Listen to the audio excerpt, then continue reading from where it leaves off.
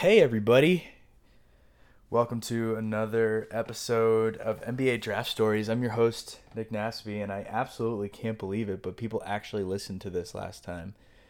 So I think I should keep going. That's so fucking cool, man. I wasn't expecting it. But like I was saying last time, I like sports. And I like, even more than sports, I like the NBA. And even more than just the NBA, I love the draft. The draft is so cool. It's like the first day that we get to see these guys. It's the first day on the job. You sign your contract and now all of a sudden you're a part of the team, and I love that concept. And there's so many stories that go around the draft, and that's why I figured that if I'm going to do a pod of anything, it's going to be about the draft. It's going to be about the NBA draft. So I'm sitting here with my laptop and I'm recording, and I'm going to be talking about more draft topics. And last week or last time that I did this, I was talking about draft busts. If you made it through that entire episode, you'd know that we talked about the Mount Rushmore of draft busts. Because it is really rare. There's a lot of guys who don't pan out, but there's very few that we consider to be true busts, and it depends on a few concepts. If you want to go into those concepts, check out that episode. It's right before this one. There's really going to be only two at this point, so not too hard to find. I have been spending the last couple days researching because I do want to improve. I like to come out with good content. I know that I know this stuff, but I know that other people don't know how to like listen to just some guy drone on about sports for an hour and a half. So I'm trying to figure it out, and I'm learning just as much as I can in the short amount of time I've been doing this. I'm locked in quarantine, which is great for anybody listening after this is over. We're all stuck inside, so I have nothing else to do except talk to you guys about sports, and that is what I'm gonna do. So last time I talked about busts, I talked about guys who didn't pan out, and this week, on the contrary, I'm gonna talk about draft gems, sleepers, steals, guys who slipped through the cracks. These are some of the best stories in the NBA, and honestly, they get a lot of recognition now, but we don't see where the roots were. And I think there's a lot of good aspects to draft sleepers, draft gems, and we're going to go through what constitutes a gem, right? What constitutes a draft gem? Because there's a lot of guys who get drafted probably a couple spots after they should have been drafted. There's a couple guys in every draft class who probably should have been the number one. You see those Bleacher Report slideshows that always say redrafting the 2000 whatever class. And that's what we see because it sometimes in retrospect, some guys worked out better than others. I think a lot of those stories have to do with system. I think a lot of those stories have to do with locale. I think that some guys would work better in one place than another place for one coach as opposed to another coach with a certain team as opposed to other guys. It makes a huge difference, and I think we're going to go into that mostly on this when we go through these sleepers.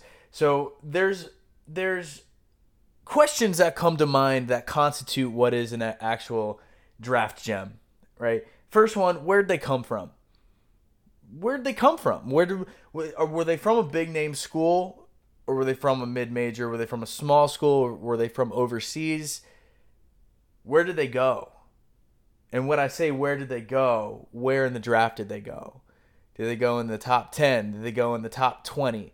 Anybody in the top 5, top 10 can still be a draft sleeper. It depends on how good you are.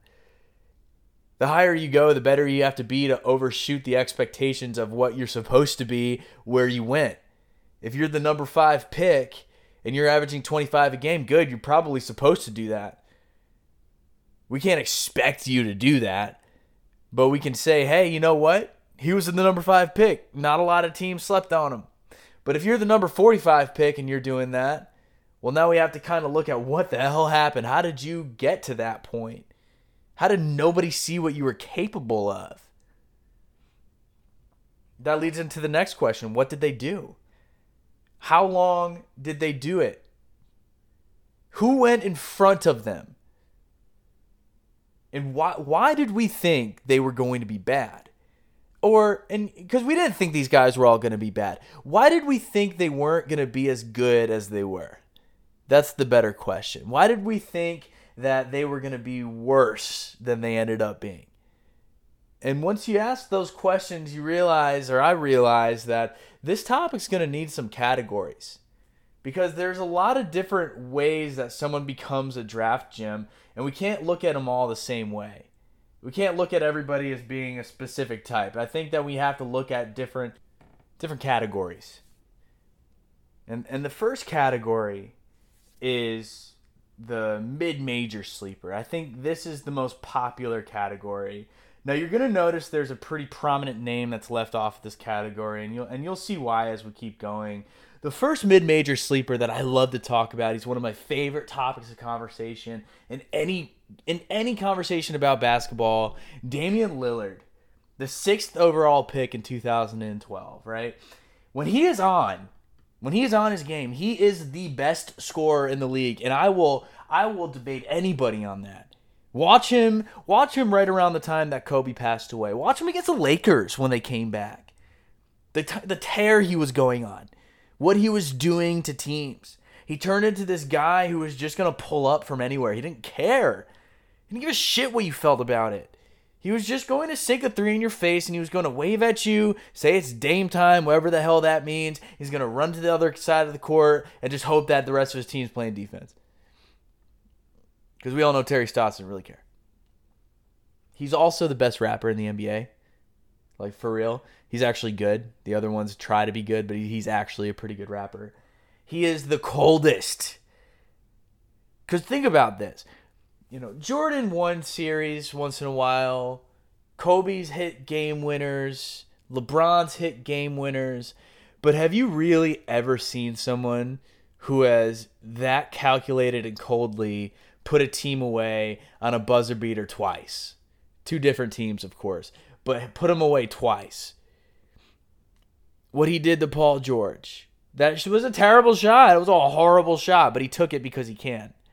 He has that kind of leverage to take those kind of shots.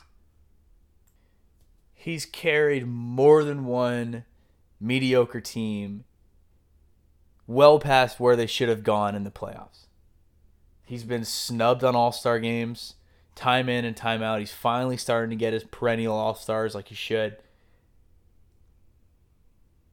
And coming out of high school, he was a 2-star recruit. 2 stars out of Oakland. Now, he was 6 feet tall. He was 165 pounds. He did grow. But think about that. What we see from Dame today, the kind of player that we see from Dame today.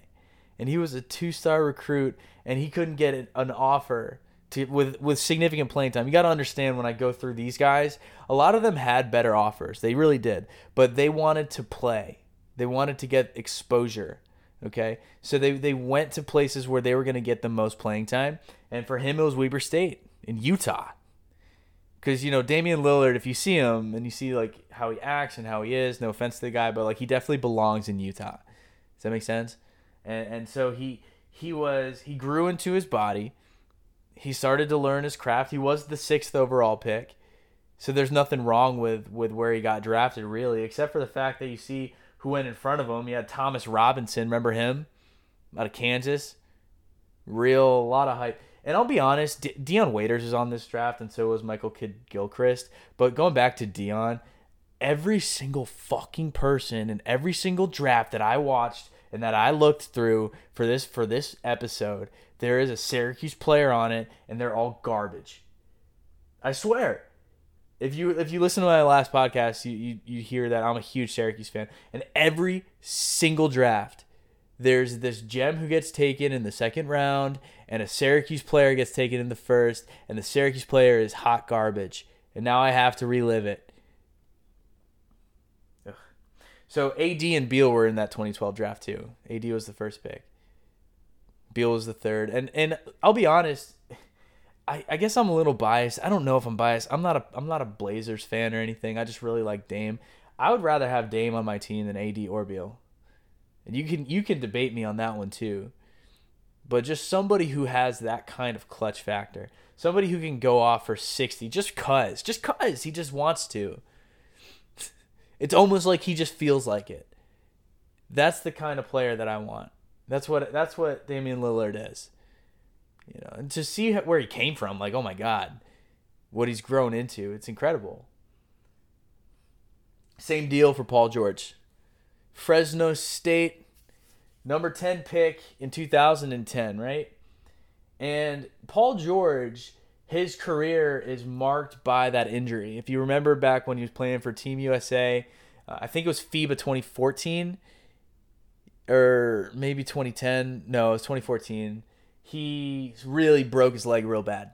He snapped it real bad. And no one really thought he was going to come back from it. And not only did he... Because, I mean, here's the thing. Some guys come back, some guys don't. No offense to Gordon Hayward, but he hasn't really come back from that same kind of snap leg. We don't know what's going to happen with Nurkic. He's young. Hopefully it works out for him. Sometimes it works, sometimes it doesn't. You know? You have to think about the fact that that was a freak thing. So your mind goes like, oh my God, that could happen at any time. So it's understandable that if he didn't come back. But he didn't just come back. He came back way better. He's one of the best two-way players in the NBA. Probably top 3. Got another one of those guys who's coming up here. Probably can guess who it is. He is another clutch shooter. He's another guy who's a great teammate. He's just someone who's nice to play with, and he'll put up 30. And he'll be on the MVP ballot. And you'll consider voting for him. In 2010, he was taken 10th overall, which isn't that bad for where he was coming out of. He was a 3-star recruit out of high school. He had offers from Penn State. He had offers from bigger schools, but he chose to go to Fresno State because he wanted to play. And they were offering him playing time. In 2010, he got drafted at 10th overall, like I mentioned. Some names who went before him: Greg Monroe, fuck that guy. Fuck Georgetown. Hate them. Al-Farouq Aminu. Derek Favors went before him. Evan Turner went before him. He's got some real bad case of fish eyes. No offense, Evan. I don't think you'll ever listen to this, but no offense if you do. And then, of course, Wesley Johnson out of Syracuse, one of my boys. Not really, but I loved Wes Johnson. He was so good. And people will only remember him now. They'll only remember him for being the guy who got crossed by Harden, and then Harden stood there, and then he shot a 3 in his face like a dickhead.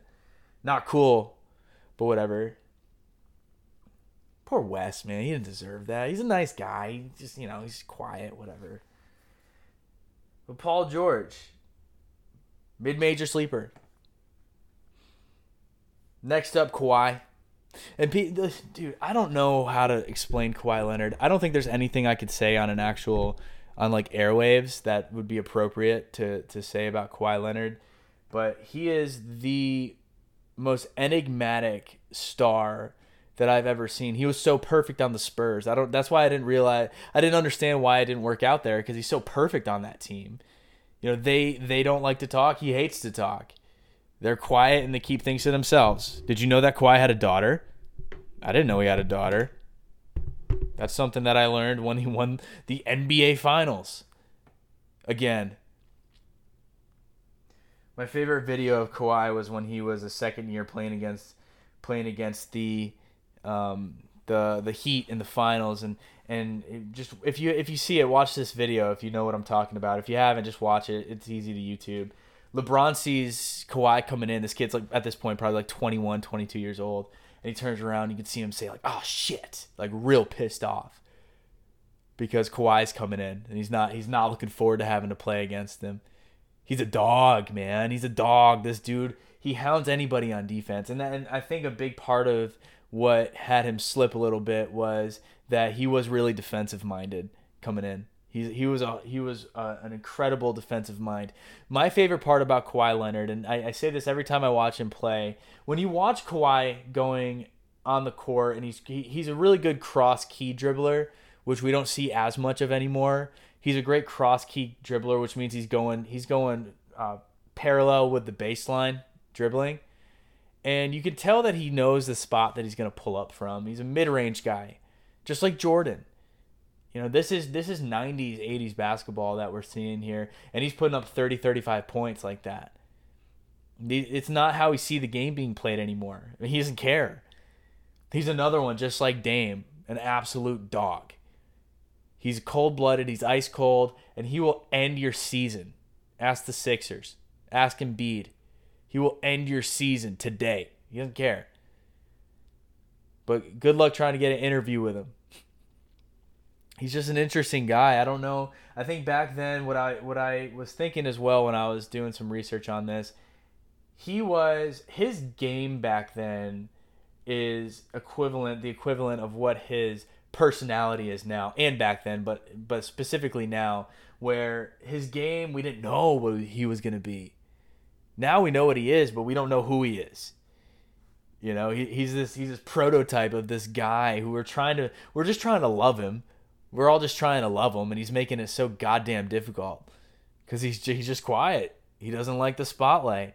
That's what happens when you're very good at something. You get a spotlight on you, especially if that's a sport. And he's got that spotlight. He didn't want it. That's fine. He was drafted in 2011, 15th overall. Not a bad pick, right? Some names that went before him, Enes Kanter. I don't know if you like Enes Kanter. I didn't even like him when he was on the Knicks. I'm a Knicks fan. Whatever. He's not. He's weird, man. He's a weird boy. Derek Williams, number 2 overall. Do you remember where he went? Because I don't. Tristan Thompson, Khloe Kardashian's baby daddy. Jonas Valanciunas, Jan Vesely, 4th overall from the Czech Republic. I remember him getting up, and he had this really hot girlfriend, and then he goes and gets drafted, and then we never hear from him again. So I hope it worked out with them. Bismack, 6'9" Bismack, and then, Kemba was in front of him too. This was Kemba's draft, which I'll be honest, like, obviously you don't want. I put him there because it's just Kemba was one of these guys who was also slept on. You could put him on this. We could talk about him too, but he's not Kawhi. He's not what Kawhi is. He's not what Kawhi's turned into. Kawhi's going to be a star for the rest of his career. He's going to go down as probably one of the best champions who's ever lived if he keeps doing what he does. He's already got 2 championships. He's got that monkey off his back, and he had it off his back since he was like about 22 years old. In the second one, he literally carried the entire country, Canada, the second largest country in the world, on his back and brought him a title. He was so dominant that you can't even be mad at him as a Canadian if he leaves. They're just like, okay, do what you got to do. Last up on this topic, on this particular category, is his teammate from that 2019 championship team. And when I thought about Pascal Siakam, more recent than anybody else that we've talked about so far, he was this guy. I mean, what comes to mind when I think about him is Danny Granger. And they both played in New Mexico. Danny Granger played for the University of New Mexico. Pascal played for NMSU in Las Cruces. And he came out as a redshirted junior. 6'9", 230 pounds. He wasn't really the biggest. He wasn't the best shooter. He wasn't really the best at anything. And he comes to the NBA at 22, and he's only averaging about 4 points a game. Nobody really thinks twice about a guy who averages 4 points a game. Like, you might do it again, you might get better. But the reason why he reminds me so much of Danny Granger is the big notation of Danny Granger, especially in his career early on, was that he just kept improving. Danny Granger's early career was marked by an improvement of 5 points per game every season up until 25 a game. He was averaging 5, 10, 15, 20, 25 in his 4th year. And Pascal, very similarly, even more aggressively, he went 4, 7, 16 on the championship team, and then before the season got suspended, 23 a game. The second best player on a championship winning team. Could make an argument that he was, if as important, if not more. You probably lose that argument, but you can make it.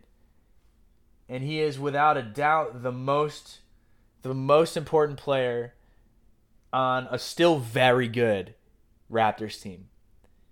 And he's only going to get better. He knows how to score. He's got his free throw percentage up. He's up over 50% from field goal. Actually, he's not. He dropped in field goal, but he went up in free throw. Getting 7.5 rebounds, almost a block a game, almost 4 assists a game. These are numbers that those are glue numbers. You're pushing glue numbers. If you can get to glue numbers, now you're a guy who is untradeable. Ask Draymond. Well, I guess for now. I think he learned a lot from Kawhi. I think his game is mirroring Kawhi right now. I think Kawhi is able to play larger than he is because of his wingspan, because of his strength, his shoulder size, and his hand size. And I think he was able to teach Pascal a lot about what he does because his dimensions with his arms and hands, etc., kind of are more mirrored to somebody who is actually Pascal's size in the NBA. And I think that he was able to take a lot from him.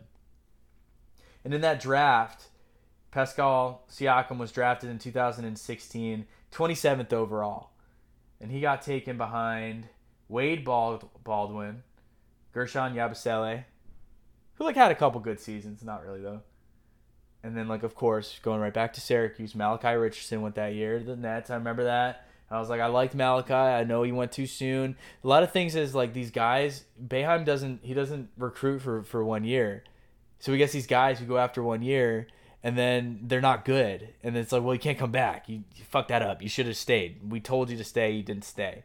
But Malachi is just another one of them. Another bust, 17th overall, whatever he went. He's not in the league anymore, I don't think. Maybe he is. I don't know.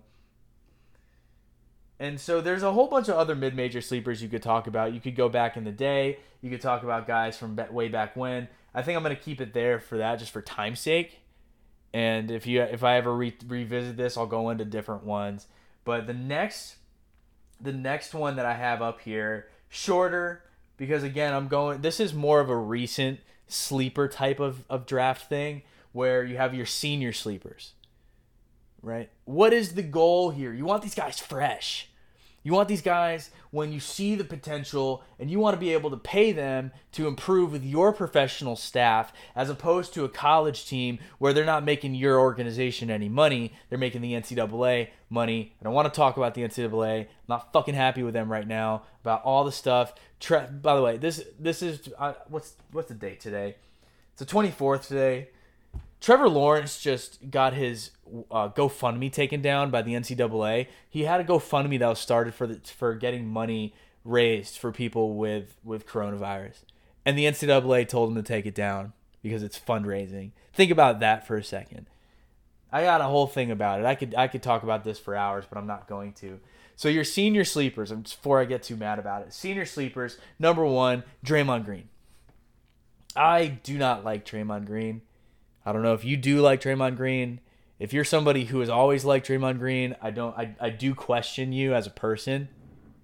You might be a good person though, so I'm not gonna assume anything. But dude, this guy is so annoying. But let's talk about his stats. Let's talk about what he does. You see his stats on paper; it's nothing important. 9 points a game, 8 boards, 5 to 7 rebounds. That's what he can get you that on any given day. He'll also get you a triple-double, where he'll struggle to score the 10 points necessary for it.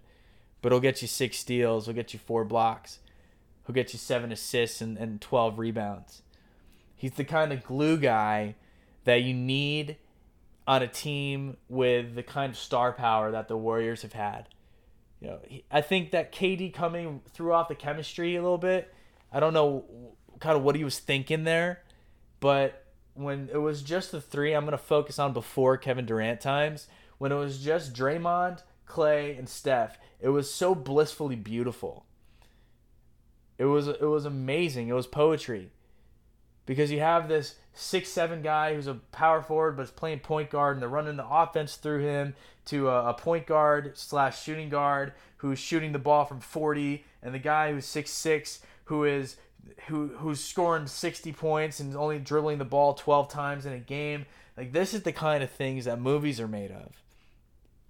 Who ever heard of a storyline like that? And Draymond was the glue of all of it. And once it's all back together, people forget, this is just an injury season for them.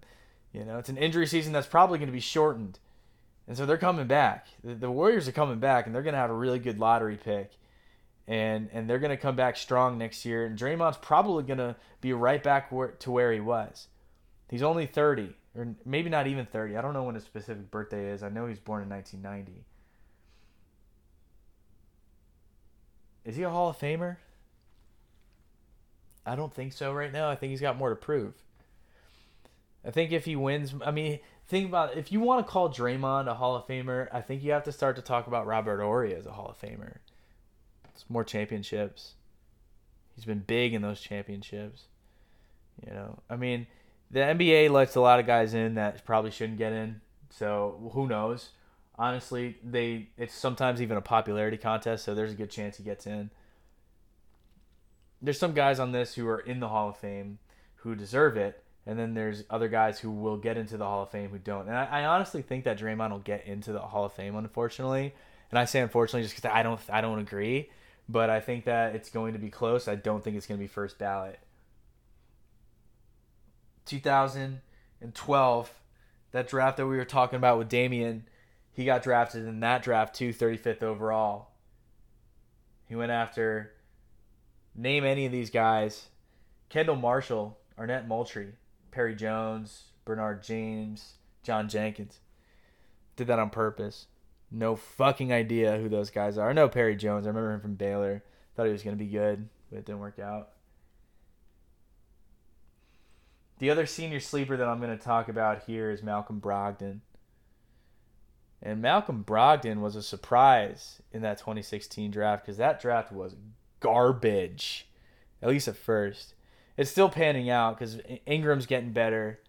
2016, Simmons is back. Jaylen Brown was in that draft. He's obviously getting some star power behind him too.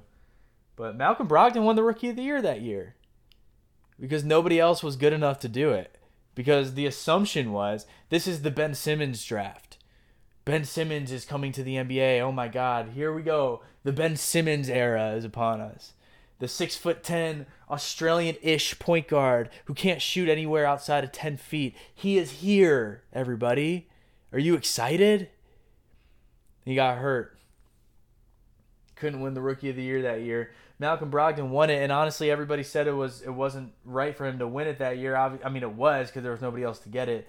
But what I mean is, and what I'm saying is, he wasn't really that good comparatively to how he is now. He has improved every single year. That's the beauty of it. Why did people not want to take Malcolm Brogdon? Well, he turned 24 his rookie season. He's 27 years old. He'll be 28 already this year. That's not a long-term investment for the NBA these days. 4 years in, you want your guy to be 23, not 28, right? He averaged 16 a game this season before everything ended. He's always been up almost 90% from the free throw line, which I think is amazing for somebody of his age. That's one of the things you get from an older guy coming into the league. 4 years, leadership ability already coming right out of the gate as a leader, because he's been a leader probably for 3 years on his college team at this point. 16-7 for him this year. I think it's a great stat line, especially for someone who's just going to be improving. On an Indiana team, pretty much without Oladipo the whole season. I don't really consider him coming back yet because he's not playing full. Not full. Next year we'll see him. I think they should have sat him all season, but that's just me. They did well without him. That Pacers team, by the way, dangerous. Watch out for them in 21. They're going to be a good team. They have guys who are now all-stars. Sabonis is an all-star now. Miles Turner is a disappointment, but that's fine. He likes to block shots. That's cool. The only issue with Brogdon is that he gets hurt. So hopefully he stays healthy. I mean, we see that with some guys where they either get hurt in the early part of their career and then they kind of shift their game to avoid places where they get hurt, kind of like Grant Hill did, or they just kind of derail like Penny. So hopefully we don't see that from him, but it happens, so hopefully it just doesn't happen to him. He got drafted in that 2016 draft and got drafted out. And the only one I put down here is Malachi Richardson because I was just so pissed about him leaving. Can't change it. can't change it. I put a little frowny face with a tear in it after Malachi there. Can you tell? I'm still kind of. The third category that I saw as being a really big one. I had a lot of names on this one too, and I had to cut some down because I know I would talk about all of them too long. But the unscouted European player, the unscouted Euro, right? It really started with Dirk, right? I mean, we had European players before Dirk. There's like Tony Kukoc and Detlef Schrempf and Sabonis for a little bit of time at the end of his career when he was decrepit, but nothing really like what we saw out of Dirk Nowitzki, because the European style was different, especially in the 90s. I mean, we didn't have guys who were a 4 or a 5 who were stepping away from the basket all that much. You know, Schrempf was one of them, but he was a European. That's the thing. You had guys who could shoot a mid-ranger, they could hit a turnaround, but they preferred to be at the basket. They preferred to be 3 feet, 4 feet away from the basket and just figure out the moves. Look at the Dream Shake. Hakeem had a mid-ranger, he just didn't use it. So when we saw Dirk Nowitzki come in, he's changing the landscape of the NBA. He ushered in an entirely new generation of bigs, of guys who we are now seeing with the ability to pull up. With him, it was a three-point shot. If you are my age, and I'm 26 years old, and so I remember Dirk early on when he was with Steve Nash and in Dallas and all of those things were going on, and there was nobody else who shot threes out of 5. He would play 5. I mean, he would play mostly 4, but he would play 5 when Dejan Ajap was on the bench, or Eric Dampier or whatever, and he was shooting threes, and the announcers didn't really know what to do about it, because it was just like, Dirk for 3, like what do you mean? Like, he's not supposed to do that. He had the turnaround where it looked like he was going to fall down every single time. He was at about a 50-degree angle to the floor, and it was just something to watch, because he also looked like he was in pain like all the time. If you saw Dirk his last season, like, yes, he looked like he was pretty in pain, and I think he was that year. But even early on, he never moved well. He really never moved well as a big man. But he was the catalyst of the 2011 finals team, the team that knocked off the new Big Three, everybody's favorite team in 2011, because everybody hated LeBron that year. Oh my God. Remember when everyone was burning his jerseys? I remember they were showing him in every other stadium just getting booed. Everybody's villain for that decision that he made, or the way that he made it. I don't know if people realize this also. People didn't care as much about the fact that he went to Miami. Like, that was pretty shitty. But it's like the way that he did it. It's like, hey, let me go to Boys and Girls Club on an hour episode with ESPN, and just so I can tell everybody that I'm screwing Cleveland over and going to team up with my friends in South Beach. You know, like, that was what really got people. So that 2011 team for the Mavericks, and I was thinking this when I was writing it down, like, I don't know if I've ever seen a team that won the finals with such a drastic drop-off in talent from their star. You know, it goes Dirk, and then I would say the next best up is Finley. Oh, Finley's gone, sorry. Next best up, maybe Jason Terry. Tyson Chandler, maybe Jason Kidd. I mean, Peja was in his last year. That there wasn't really a whole lot of immediate talent on that team other than Dirk. But it didn't matter. They didn't need other talent on that team other than Dirk. Dirk was the talent. He was the best player. He knew it. He took over. He was a star, and he brought a title back to Dallas, and he did it pretty much by himself. You know, and it's hard for me to say that with any kind of confidence, because there was a whole lot of teamwork that went into that finals, especially playing against a team like the Heat back then. But I just think the amount of effort that he put in, just the contrast comparatively to the other players on his team, he was just on a different level from everybody on that court. Not just his team, but he was out playing LeBron James. He was out playing Dwayne Wade. I mean, he was making Chris Bosh look bad on a routine basis. And Chris Bosh was a decent defender, and he was making him look bad often. So we have to look at those types of things when we look at Dirk. He's a top 3 power forward of all time. I would put him only probably behind Timmy and Karl Malone. And he was drafted 9th overall in 1998. And so there was a lot of talent in that 98 draft. That's where Vince went, and that's where Anton Jameson went.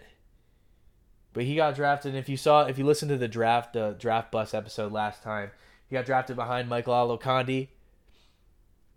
And I was making a point last time that if it went Olowokandi and then Dirk, then I think we're considering Olowokandi a huge bust comparatively to what we consider him now. Because Dirk went 9th, Olowokandi went 1st.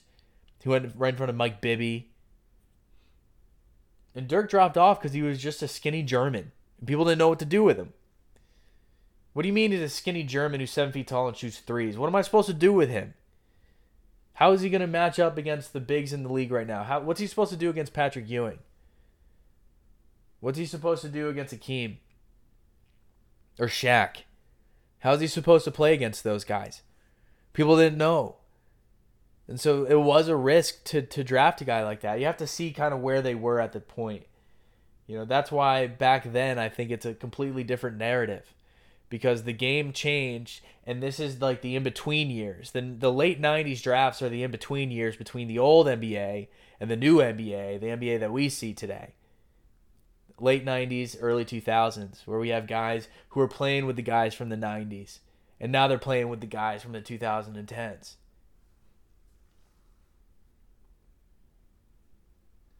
I was going to talk about Luka, but I think that where he went was pretty fair compared to where we were seeing him at that point. He went, behind DeAndre Ayton, who's still kind of yet to be determined. I think it's a little bit early for guys that in the 2019 draft. But what I will talk about is Kristaps Porzingis. And the thing about KP is it's not about where he got drafted. He went 4th overall. The only player in front of him that I would say was an absolute a big mistake was Jahlil Okafor. But we thought he was going to be a big name. D'Angelo went before him, Cat went before him, and then it went Kristaps at 4 to the Knicks. He's a gem and a steal because of how the fans reacted. I mean, it's notorious in the NBA that on draft night 2015, KP got drafted 4th overall and they booed him unmercifully. If you don't know, the draft takes place in New York, so there's a whole lot of Knicks fans there, and they were not happy with who they took. And it brushed off of him. He just played. He went in and he started to average a whole bunch of points at once.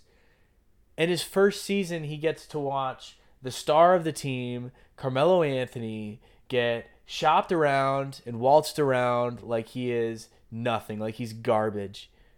And that's really what the Knicks did to him his last season, was just like, you're nothing to us anymore. We don't need you anymore. We're going to give you to whoever wants you for whatever they want for you. We don't care. And that was his first season. When he left, people are mad. Like I saw his first game back at Madison Square where he got booed. Here's my take on it.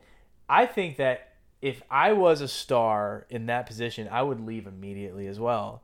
Why would I stay? The Knicks did nothing to keep him there.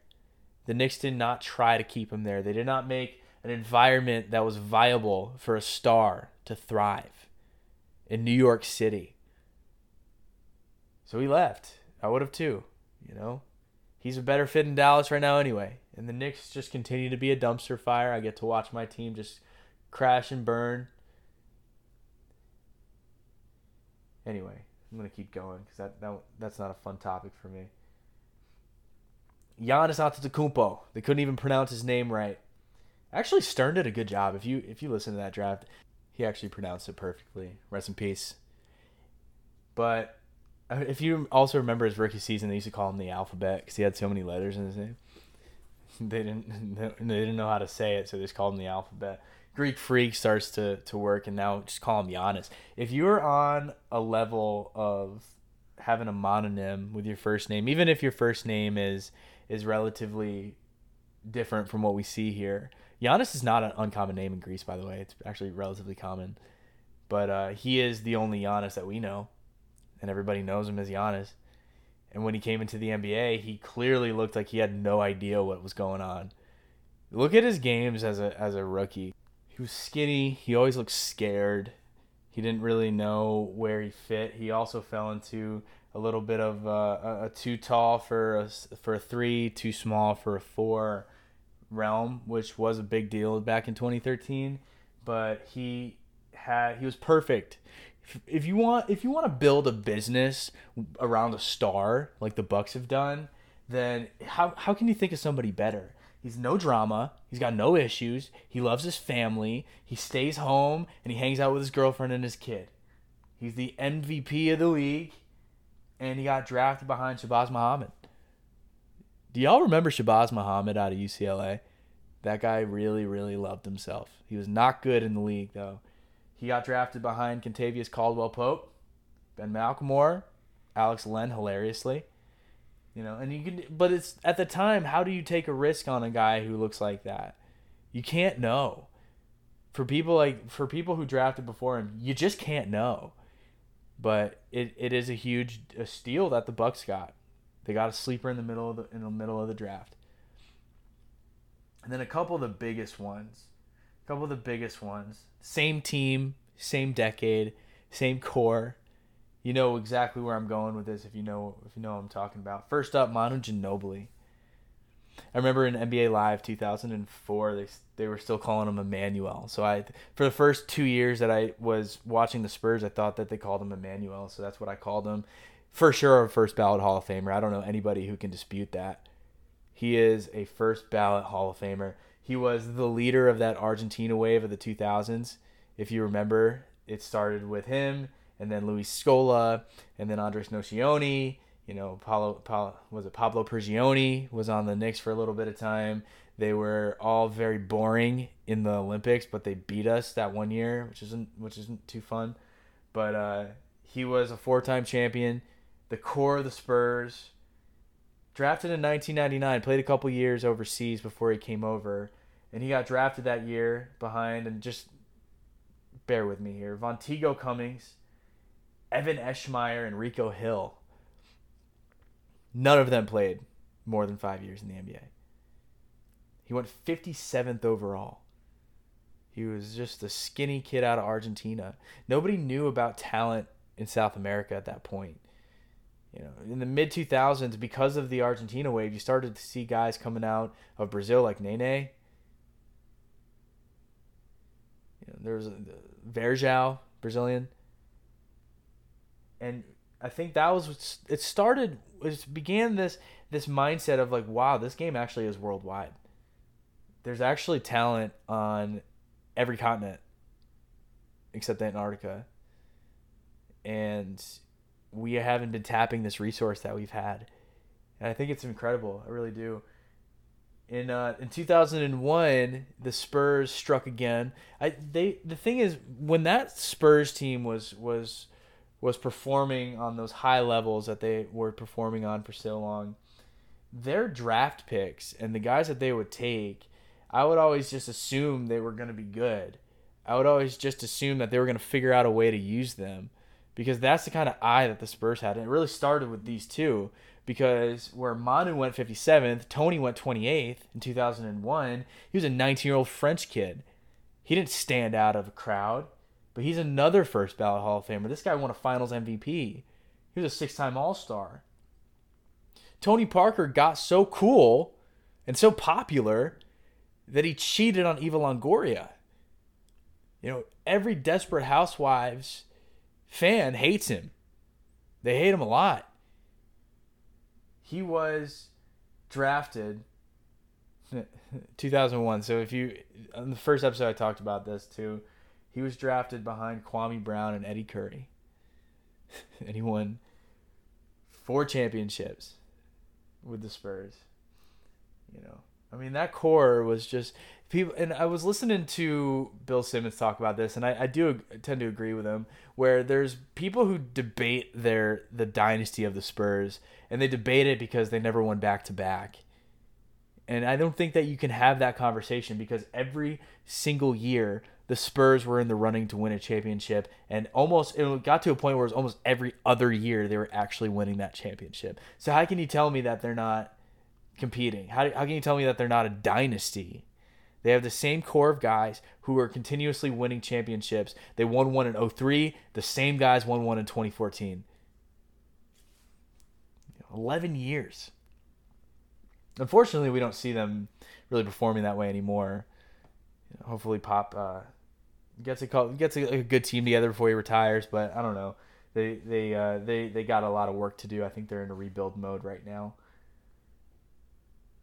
Tony Parker went behind Kwame Brown and Eddie Curry. Fuck Eddie Curry. I'll just say it. Can't stand that guy. He had no business in the NBA. The last category that I'm really going to go into, there's another category that I'll touch on, but the last one I'm really going to go into has a lot to do with the NBA as we see it today.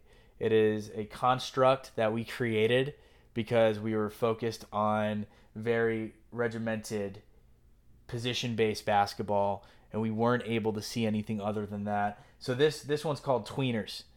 This category is called the tweeners, or the size matters group, right? And it starts with Steph. It has to start with Steph. That's the reason why I didn't talk about Steph in the mid-majors is because I wanted to talk about him here because I think it's more important to talk about what we thought about Steph coming in. He was the 7th pick overall in 2009. Coming out of Davidson, that's no small feat. That's a very difficult position to get drafted. But he changed the actual game as we see it today. He actually changed the entire landscape of the NBA. Right? He changed what we consider to be a good shot. He changed to be what we consider to be a fast break result. He did all of this while going 50, 40, 90 on the second best team that's ever been assembled. He is, without question, the best shooter of all time. He will break the record for the most threes. He's able to do what Ray Allen did, what Reggie Miller did, what Klay Thompson is doing without having to catch and shoot. We've all been waiting for a guy like that, and it hasn't happened yet, not to this extent. And I believe that, and we're seeing it with Trae Young right now. It's going to start to come more. You know, these kids now are getting raised watching Steph Curry. You got to think that when he got drafted in 2009, kids who were born in 2009 are now 11 years old. So kids who were little at that time are 15, 16, 17 years old. These are the guys who are coming to college soon. So they were raised in the time of Steph Curry, where we were all witness to this masterpiece of basketball when he was shooting from 40 feet out on a whim. And you just knew it. It was going in the basket. That game against Oklahoma City, I think, really cemented his legacy as a shooter. I remember I was watching that with my friends, and we were about to go out to a bar, and we were waiting to see the end of this game. So we're sitting in this room like, yo, is he about to hit this? And then Breen with the bang, man. Bang! Bang! He triple banged him. Bang! He hit him with 3 bangs. And we all just got up, we screamed, ran to the car, just drove out to the bar. It was one of the most incredible experiences I've ever felt. And it's hard to explain it in words, but it has everything to do with the fact that I knew when he released that ball that we were about to watch something historic happen in a regular season game. He changed it. He changed how we view it. He took a team that was the laughingstock for years and years and years. If you remember the Warriors, they were never more than the 7th seed.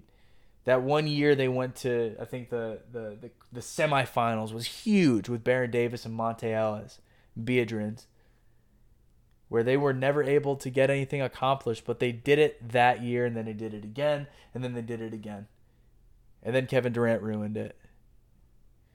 I wonder if he knows that he ruined that perfect team.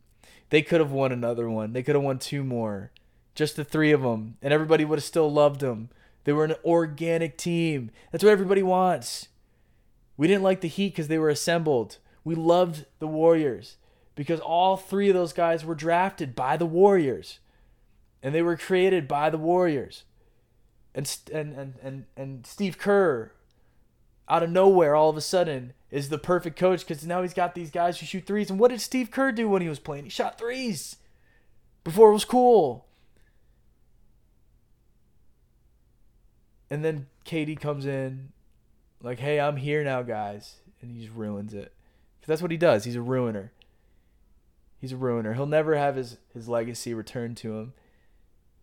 Ever. You know. Whatever. Steph Curry was drafted behind Hasheem Thabeet. Fuck that guy. Hate that guy. I'm a Syracuse guy. He's a UConn guy. Never liked him. Thought he had an attitude. Pretty happy it didn't work out.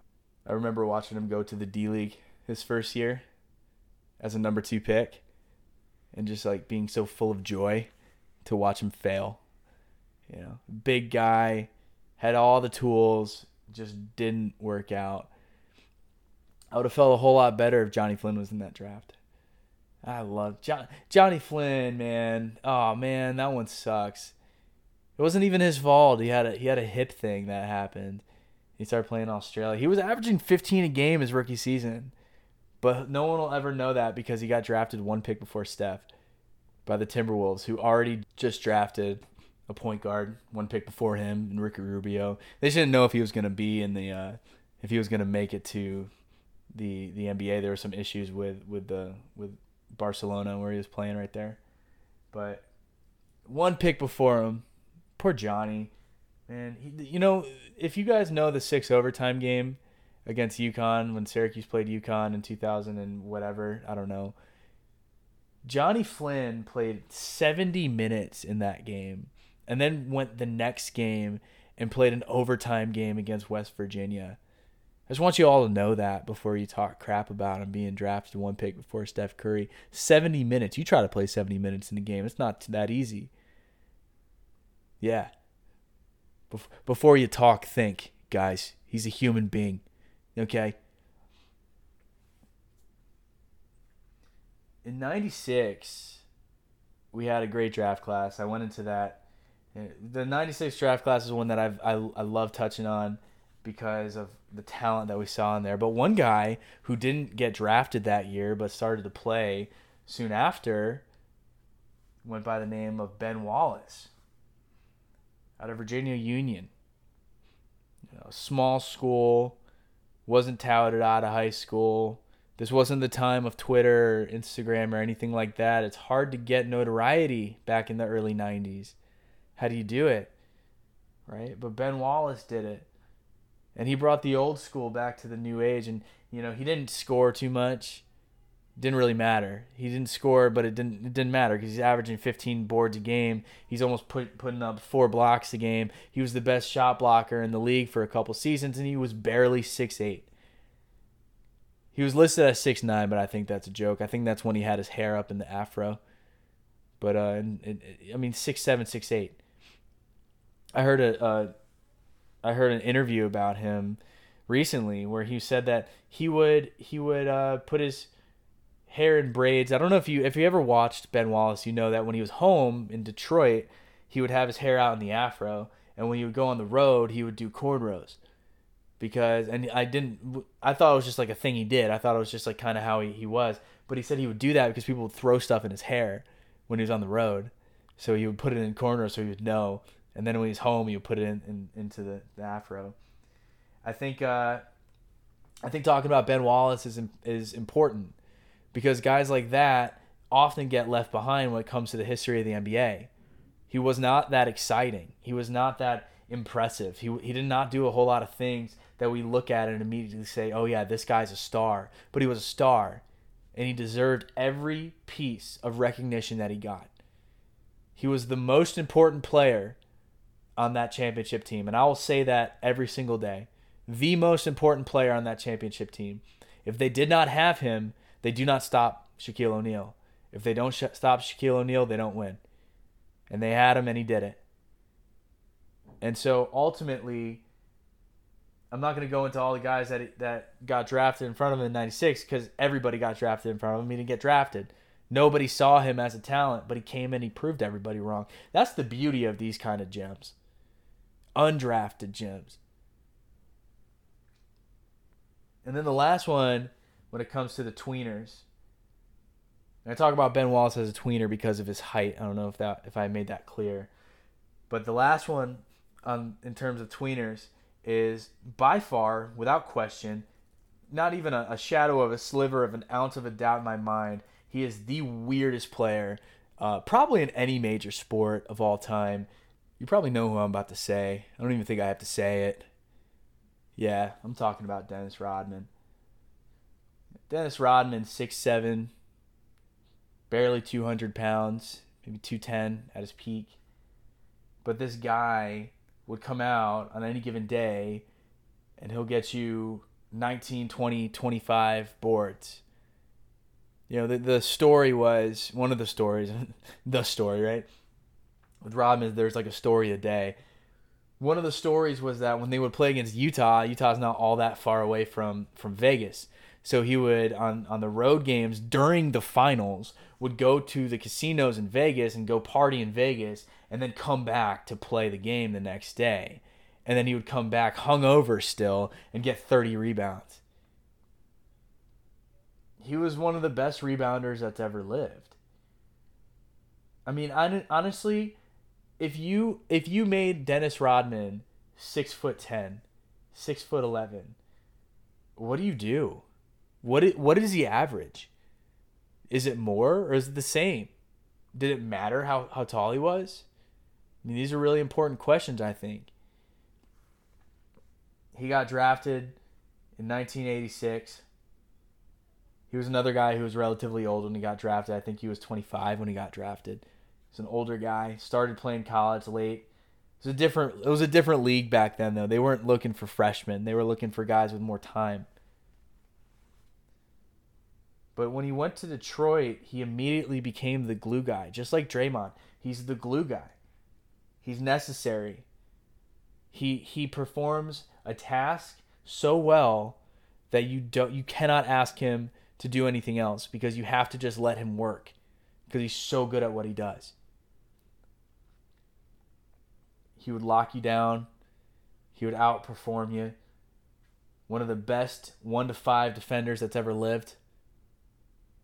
I don't know if you can really put anybody above him.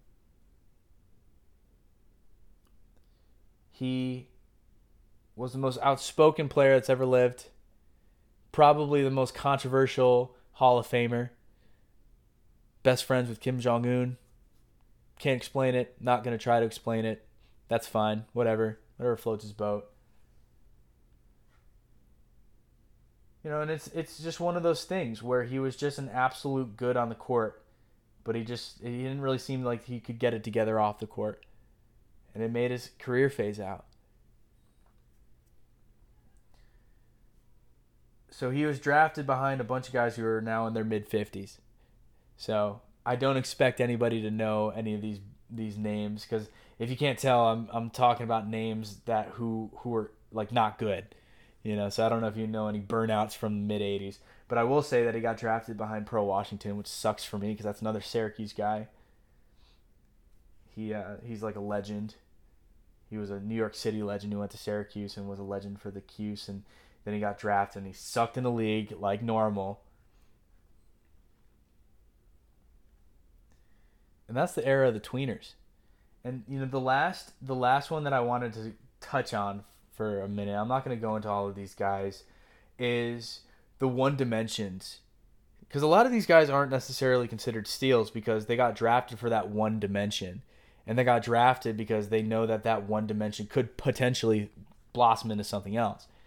Michael Redd, I think, is probably the best example of this. People don't know this. If you know Michael Redd, and if you're younger, you probably don't know who that is. He was on the Bucks post Ray Allen.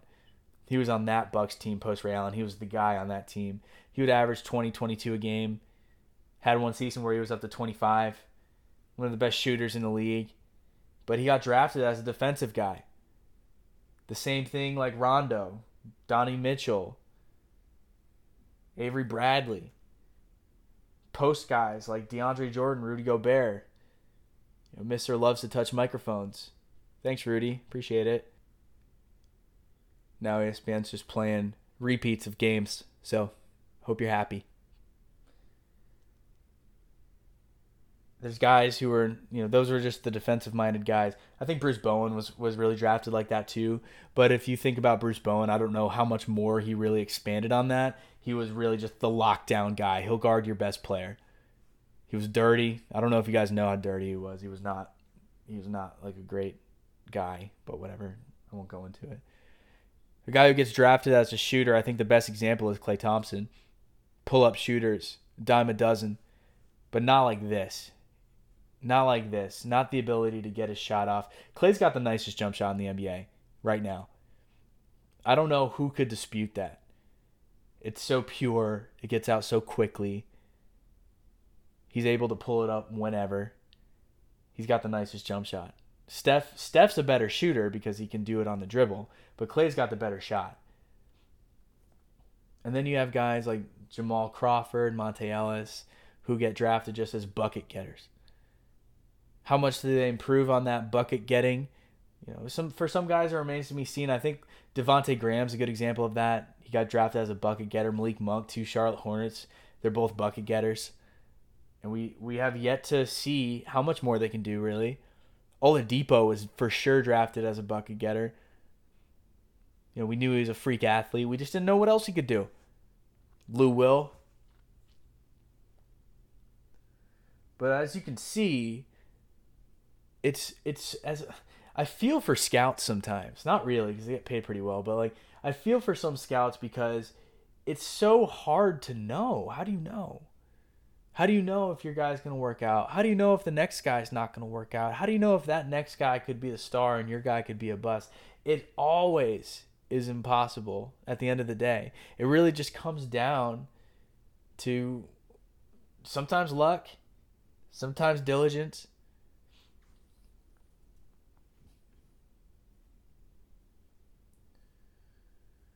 Next time, I'm going to be talking about the 2009 draft. I think it's a draft that has now shaped the NBA enough for it to be a topic of conversation. I think that it's a draft that has enough firepower, star power right now that we can do an entire episode just on 2009. So I'm gonna start researching that right now. And until next time, y'all. Thanks so much for listening.